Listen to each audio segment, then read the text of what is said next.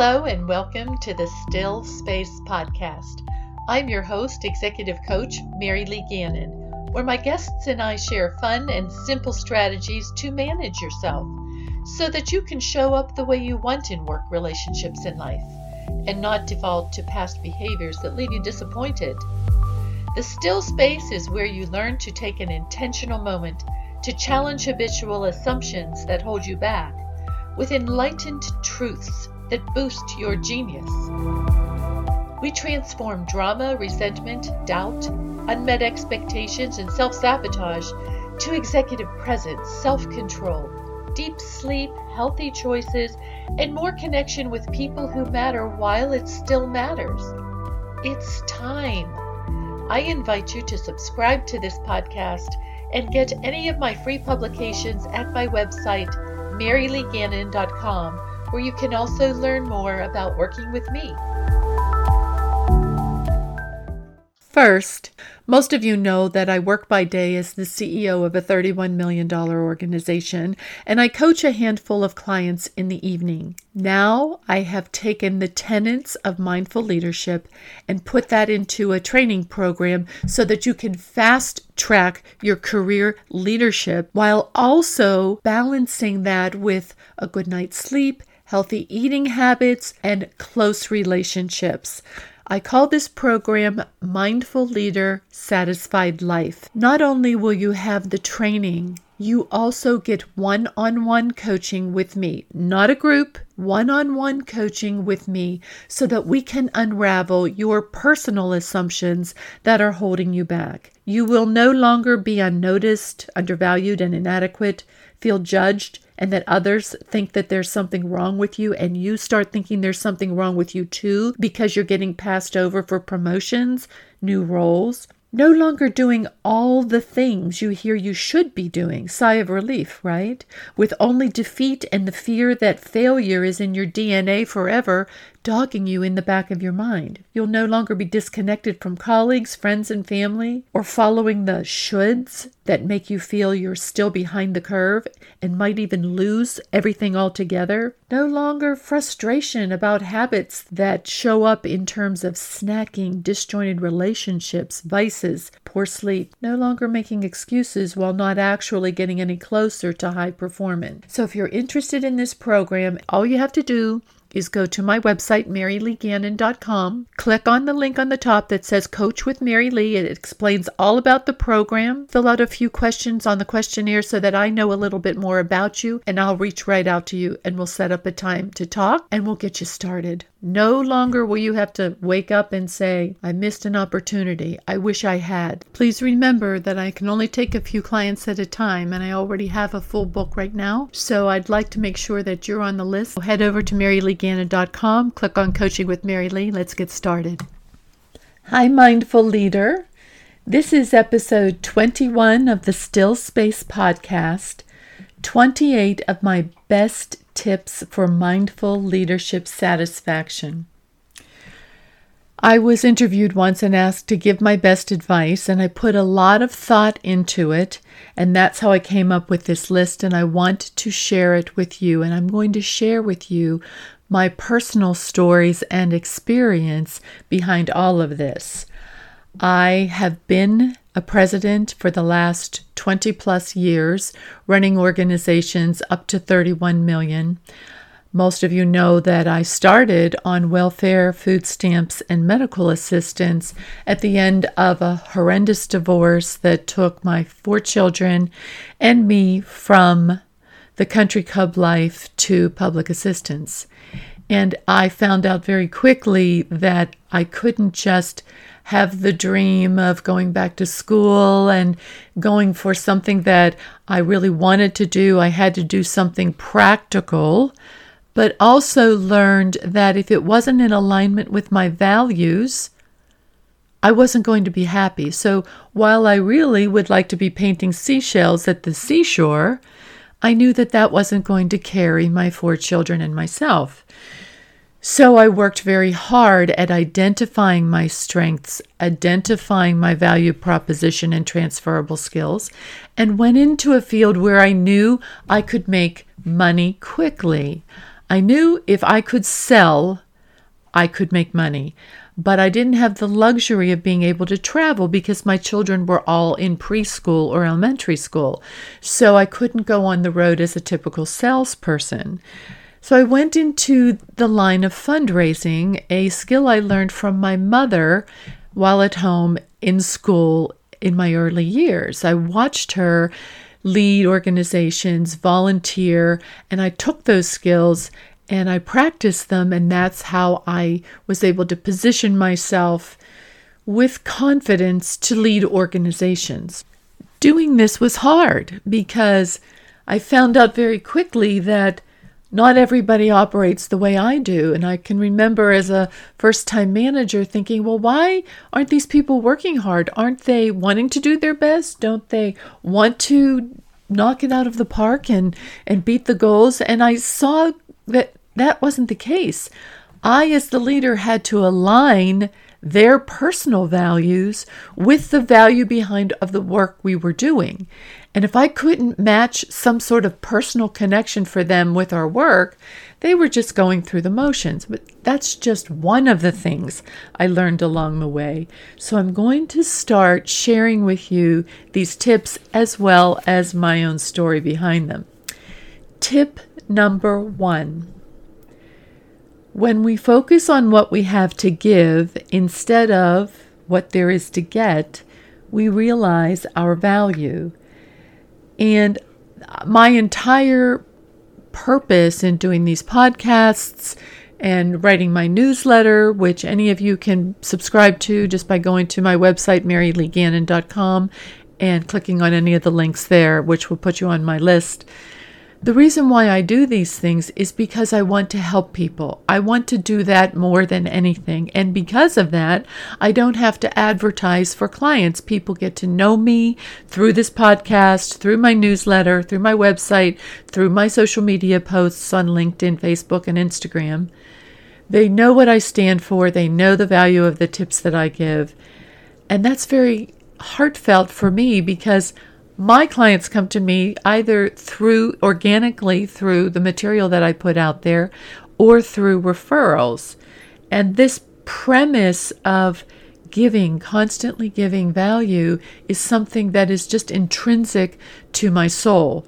I think that when we're focused on, well, what's in it for me, this whole concept today of quiet quitting, I'm not going to give more than is expected of me because I'm not appreciated. If we dummy down our dedication in one area, we dummy down our dedication to ourselves. You can't do that at work and then show up in your relationships and show up for your volunteer activities or your interests at your best self because you just spent 8 hours practicing how to be less than you are. So I absolutely do not condone or believe that quiet quitting is something that serves anybody because it is counter to this first tip on how when we focus on what we have to give instead of what there is to get, we realize our value. Now, if you're with an organization that isn't valuing you, then find another one. But don't passive-aggressively quit and stay in a role and become almost like a carcinogen, being negative. Don't do that. Or don't think that, well, I'm just going to stay and do the minimum, but I won't say anything bad. When you're telling yourself, I'm doing the minimum, you are doing the minimum in other areas of your life too. Emotions, dedication, these are all in alignment. If one goes down, they all go down. I'm not going to feel pain. Well, you're not going to feel joy either. We have to be able to face what it is that is in front of us, address it, and release it if it doesn't serve us, but stare it in the face, put our head in the mouth of the lion, and know that we are awesome and we can take it. But we have to draw a boundary around what's healthy for us too. And if you're in an unhealthy culture, start looking for a place where you can thrive because you deserve that. Tip number 2, fear is not your biggest obstacle. Ego is. Its need to be right armors you from your relatability and your natural humanity. I know this firsthand. When I was going through my divorce, I was certain I would never be able to send my children to college. My husband financially walked away from his children, and I was the sole provider.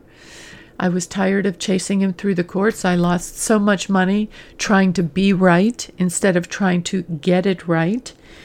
My ego was in the way. It was all, court sets you up for win versus lose. It's not a healthy situation for anyone. I would certainly play that entirely differently today. Cut your losses and go with your strengths.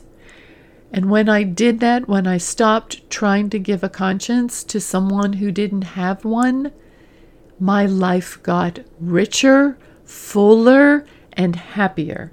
But I had to put my ego aside. I had to say, okay, you can win.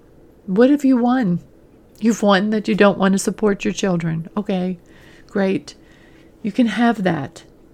And I was so afraid that without that financial support from him, which was $269 a week for myself and our 4 children, I was a dependent spouse at the time, that wasn't even covering our food. I was so afraid that my children wouldn't go to college that I couldn't make this right for them. And the minute I put aside trying to win against him and playing to my own strengths, is when I had to represent myself in court at the end because I didn't have the money to afford a lawyer anymore. And as fate would have it, that's the only time that I won. My ex-husband appealed the child support award of $269 a week while he was appearing in the society column. And I actually won in court. There representing myself without a lawyer. You talk about fear. I'm going up against $500 an hour lawyers, writing briefs myself, and I won. Why? Probably because I was right. Allow yourself to be in your best self, to rediscover your soul and show up as you are, completely humble, not needing to be right, not needing to be perfect, just raw, core you. And when I did that, I started to see a clearing. I started to see how, I'm pretty good at this. Let me talk to people about it. Let me tell them that I'm trying to launch a new career. If they were me, what would they do? Instead of me pretending like I knew what I was doing, which I had become exhausted doing, I shifted into, I don't have this all figured out. Tell me some advice that you think might help me. Can I shadow you? How do you do what you do? And shifting to that humble side, to that humanity, to that relatability, drew more people my way. And I ceased being as afraid because I had to face, what was I afraid of? I was afraid of losing. I was losing all the time in court. Of course you lose in the court. Whoever has the most money is going to be who wins in court. Period. Slam dunk. Just have to accept that. And once I accepted that, I started playing in a different arena. I stopped going back to court. Okay, you want to do that? You can be that way. I'm going to shine where my strengths are because they aren't in court. I'm going to shine at my leadership. I read everything ever written. I used to sit on the floor of bookstores reading constantly everything I could ever written about leadership, all the new material, not just the old material. That's why the library didn't always serve me, although I spent time there too. Bookstores had the cutting edge books that came out. I could see the bestseller list and I was reading, but I couldn't afford them. So I would sit in the store and read them. You have the ability to set your fear aside when you can lasso your ego. And that means not needing to be right, not needing to be perfect. And when you can put that aside, the other self-sabotage behaviors fall down too. You stop with the cynicism, the blaming, the self-doubt. It all goes away when you have that humility. So fear is not your biggest obstacle, ego is. Tip number 3. Done is better than perfect. And this is something that has come naturally to me my entire life. I am not a detail-oriented person. I hire people that are detail-oriented. I surround myself with people who have my weaknesses as their strengths, and I get out of their way. Yes, I've made mistakes along the way, and I can live with that. One mistake I don't make is waiting too long to launch. I don't need to be perfect. I am just trying to do things that are innovative, and this has been a signature of mine throughout my career. I'm usually the first to try something that everyone else is saying, oh no, we can't do that. I'm always out there championing projects that no one thinks will succeed, and then when I can pull it off and get it all together, everybody's saying, oh, well, we better get behind this. We didn't think she would actually be able to do this, but she did. I like that. That's who I am. That's exactly where I came from when I came out of my first marriage, was nobody thought that I would be able to carry these 4 children on my own. I remember my ex-husband saying to me, you'll never make it on your own.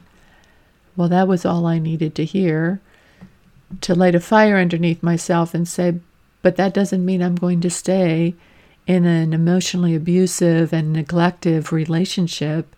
Abuse is not okay. I'm moving forward, and I can do this because, and this is really important, because I realized what my strengths were and I played to my strengths.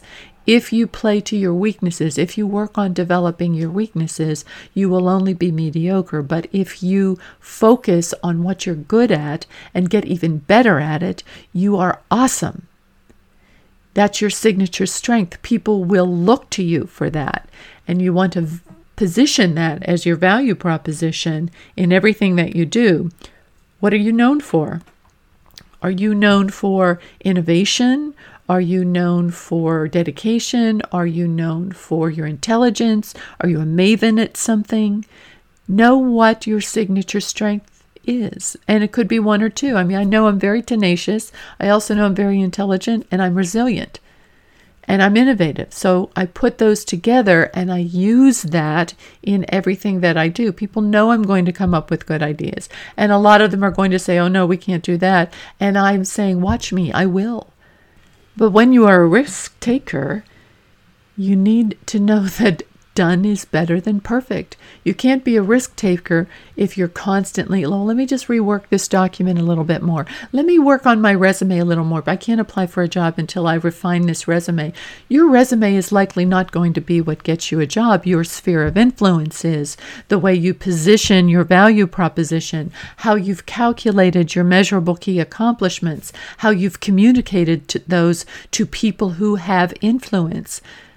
These are the important relationship building skills of getting yourself advanced and hired in your career. Tip number 4. Be an inquisitor to what's going on underneath your exterior so you can stop running from it and projecting it on others. Really important tip here. I didn't realize right away how fearful I was of the shame that I felt underneath when I was on public assistance. I didn't hide it from my children. I wanted them to know that programs were out there to help us, and we were grateful for that. I never infused shame on them for anything. They cashed welfare checks with me. We used food stamps in the grocery store. They were very aware of what was going on, but I really didn't acknowledge underneath the surface that I wasn't as shamed by the public assistance we were using as I was by the rejection I felt from my first marriage. And that showed up in me playing small in my self-awareness, which then affected my ability to self-regulate. I can remember driving through a parking lot one day and getting really upset at somebody for cutting me off And I knew, have you ever been in that situation where you know you're overreacting over something that is trivial, but it just lit a fire under me and I ended up yelling in the car, and I was embarrassed for myself that I got that upset. That's how shame shows up. And eventually, as I started to work on myself and my mindful leadership and my mindful daily practices and sat with myself in silence, I started to understand more about how what was underneath the surface was affecting my life. And I had to turn around, like I've said before, and put my face into the mouth of the lion and say, go ahead.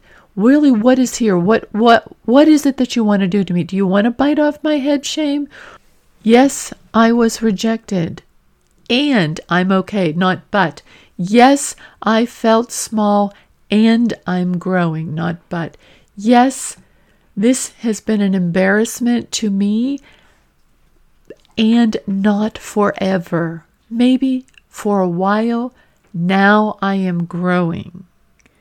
We have to look internally at the things that haunt us, because if we don't face them and accept that we're awesome in spite of them, they keep nipping at our heels like a biting chihuahua, coming after you, constantly showing up in other ways where you find yourself saying, why am I feeling this way? It's because something under the surface isn't resolved. And that may involve forgiveness. I forgive my ex-husband for not being what I thought our family needed, for not being what I knew was the best self that he could put forward. Everybody's doing the best they can with how aware they are of their own power and their ability to self-regulate the things that haunt them. And when people hurt you, they are pushing off on you unresolved hurt that they haven't identified and or don't know how to deal with. Don't own their hurt. I owned a lot of the hurt that my ex-husband was carrying around and pushed off on me. I owned that hurt. I took it on. I wore it on my sleeve. It wasn't mine to wear. It wasn't mine to own.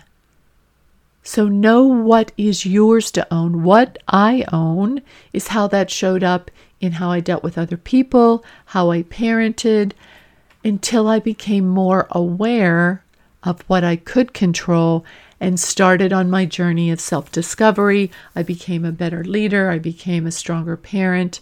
I became better and whole for myself. Tip number 5. Drama is what happens when scared and unaware people need attention. Don't become one of those scared and unaware people. There's a psychological concept called the drama triangle. It has 3 points. One is a victim, one is a persecutor, and one is a rescuer. And we find ourselves on this triangle often when we're noticing that there's a lot of anxiety in the situation, or I have a lot of worry, or I'm fast forwarding to a doom and gloom ending. Those types of things remind us that we're on the drama triangle. And here are some ways to get off of that triangle. If you're feeling like a victim, that's where you're afraid of taking responsibility for your own outcomes. That's where you're blaming and complaining, and there's shame there. There's no power there. It's scary there. So we don't want to turn around and look at what's dogging us. We want to blame and externalize things. But when we can say, this is happening, situations happen, but here's how I can do something about it to move myself forward. And the number one thing I can do is stop blaming others. The situation is what it is. I was poor. That was the situation. I knew I was not going to be poor very long. Now, if you are on the persecutor, or what I commonly call the bully side of that triangle, Bullies fear losing control. That's why they're so controlling. So if you are afraid of losing control, and this takes a lot of humility to look at, I am trying to control this situation that really isn't mine to own. Why am I doing that? Maybe I ought to just focus on how I can be helpful. Instead of just telling people what to do, how can I help them figure it out? How can I challenge them in a way that's going to help them show up as their best? Be that challenger. And if you find yourself wanting to jump in and save the day on the rescue side of that triangle, if you're a rescuer or find yourself in a rescuer role, that's an opportunity to maybe coach somebody. Come alongside them and shepherd them, steward them. I don't need to jump in and save the day just so that I can feel that I'm important, because rescuers fear being abandoned. Don't allow that fear to stronghold your leadership. You can coach somebody. You can help them be better. Because when you jump in and save the day, instead of delegating work down and allowing them to figure it out with a little bit of guidance, not telling them what to do, when you jump in and save the day, you've disallowed them from self-actuating and figuring things out on their own and becoming the best that they can be, so that your ego can feel like you're important and valued, because you don't want to feel like you might be abandoned. Both the bully and rescuer side of this triangle are fearful of being victims. They do not want to be a victim. I know this. I've felt it myself because I've been in the victim role. I know how paralyzing it is. So sometimes I tend to want to jump in and save too. And sometimes I tend to want to control and just tell people what to do to get it right. That's not getting it right. That's me being right. That's my ego in the way on both counts. So self-regulation, that management of self, is very important.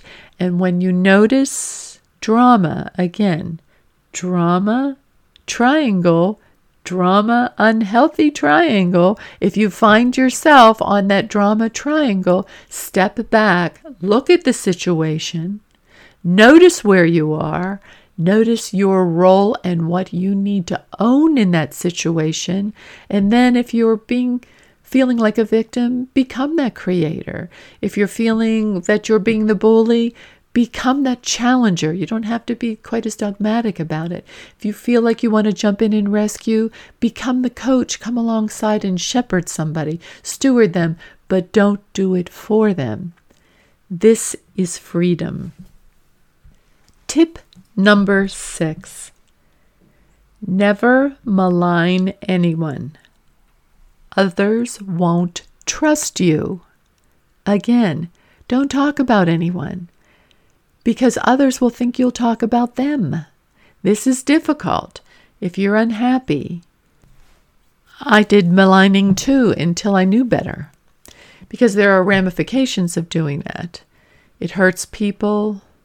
Others don't trust you. They don't see that as leadership material. Think of the best executives that you know. They don't malign other people.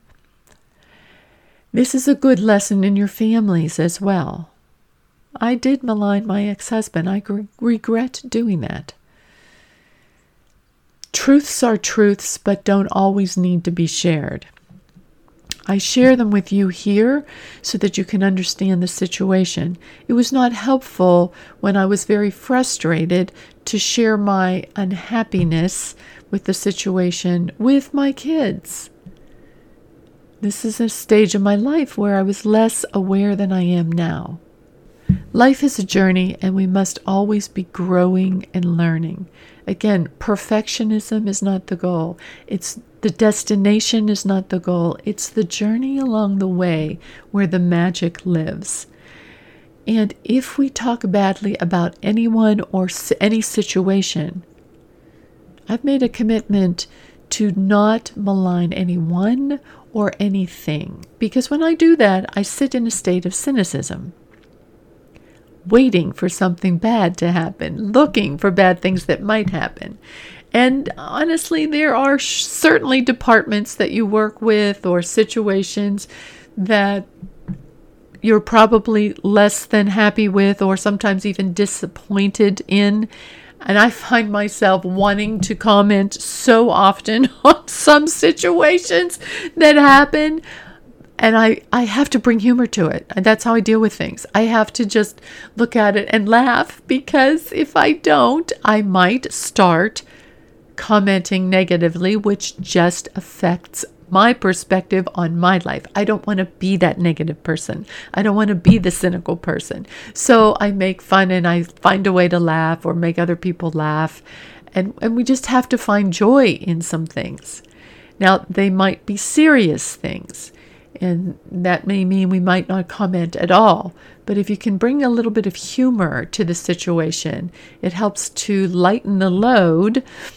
I have a client right now who just had a parent pass away, and her siblings are giving her a very difficult time about how she managed his end-of-life care. She was the one who was there for her dad, and the siblings are being very critical of her, even in social media, which makes it public. That's cutting and gutting. So how do you offload that anger and upset feeling that you have for them? Well, you may have a private conversation with your spouse where you might share how you really feel. Sometimes we do need to just vent. Sometimes you might want to journal about it, which is a great way of venting without hurting anybody. But I think bringing some humor to this situation brought her some joy and laughs and certainly smiles. So we framed some phrases that she could pull out when these gutting remarks are pushed down on her. And they included things like this: I hope your grieving journey gets lighter. I'm sorry you feel that way. We're all struggling with grief right now. I did the best that I could, being the only one handling and dealing with the situation. I'm sorry it doesn't measure up to your standard.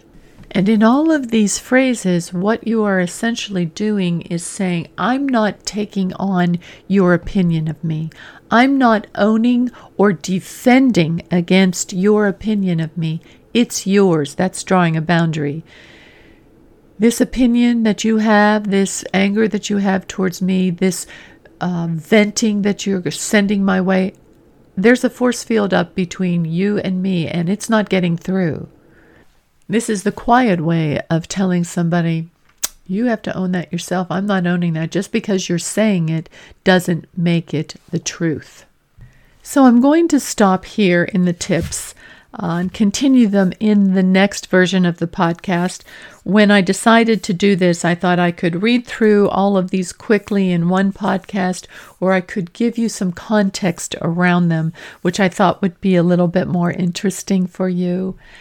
Because you are a mindful leadership journey traveler too, just like me. And we have shared humanity in that journey.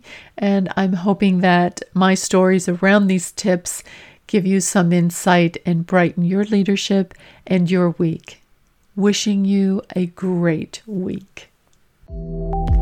I'm glad you were with me today, and I invite you to subscribe to this podcast and get any of my free publications at my website, maryleegannon.com, where you can also learn more about working with me.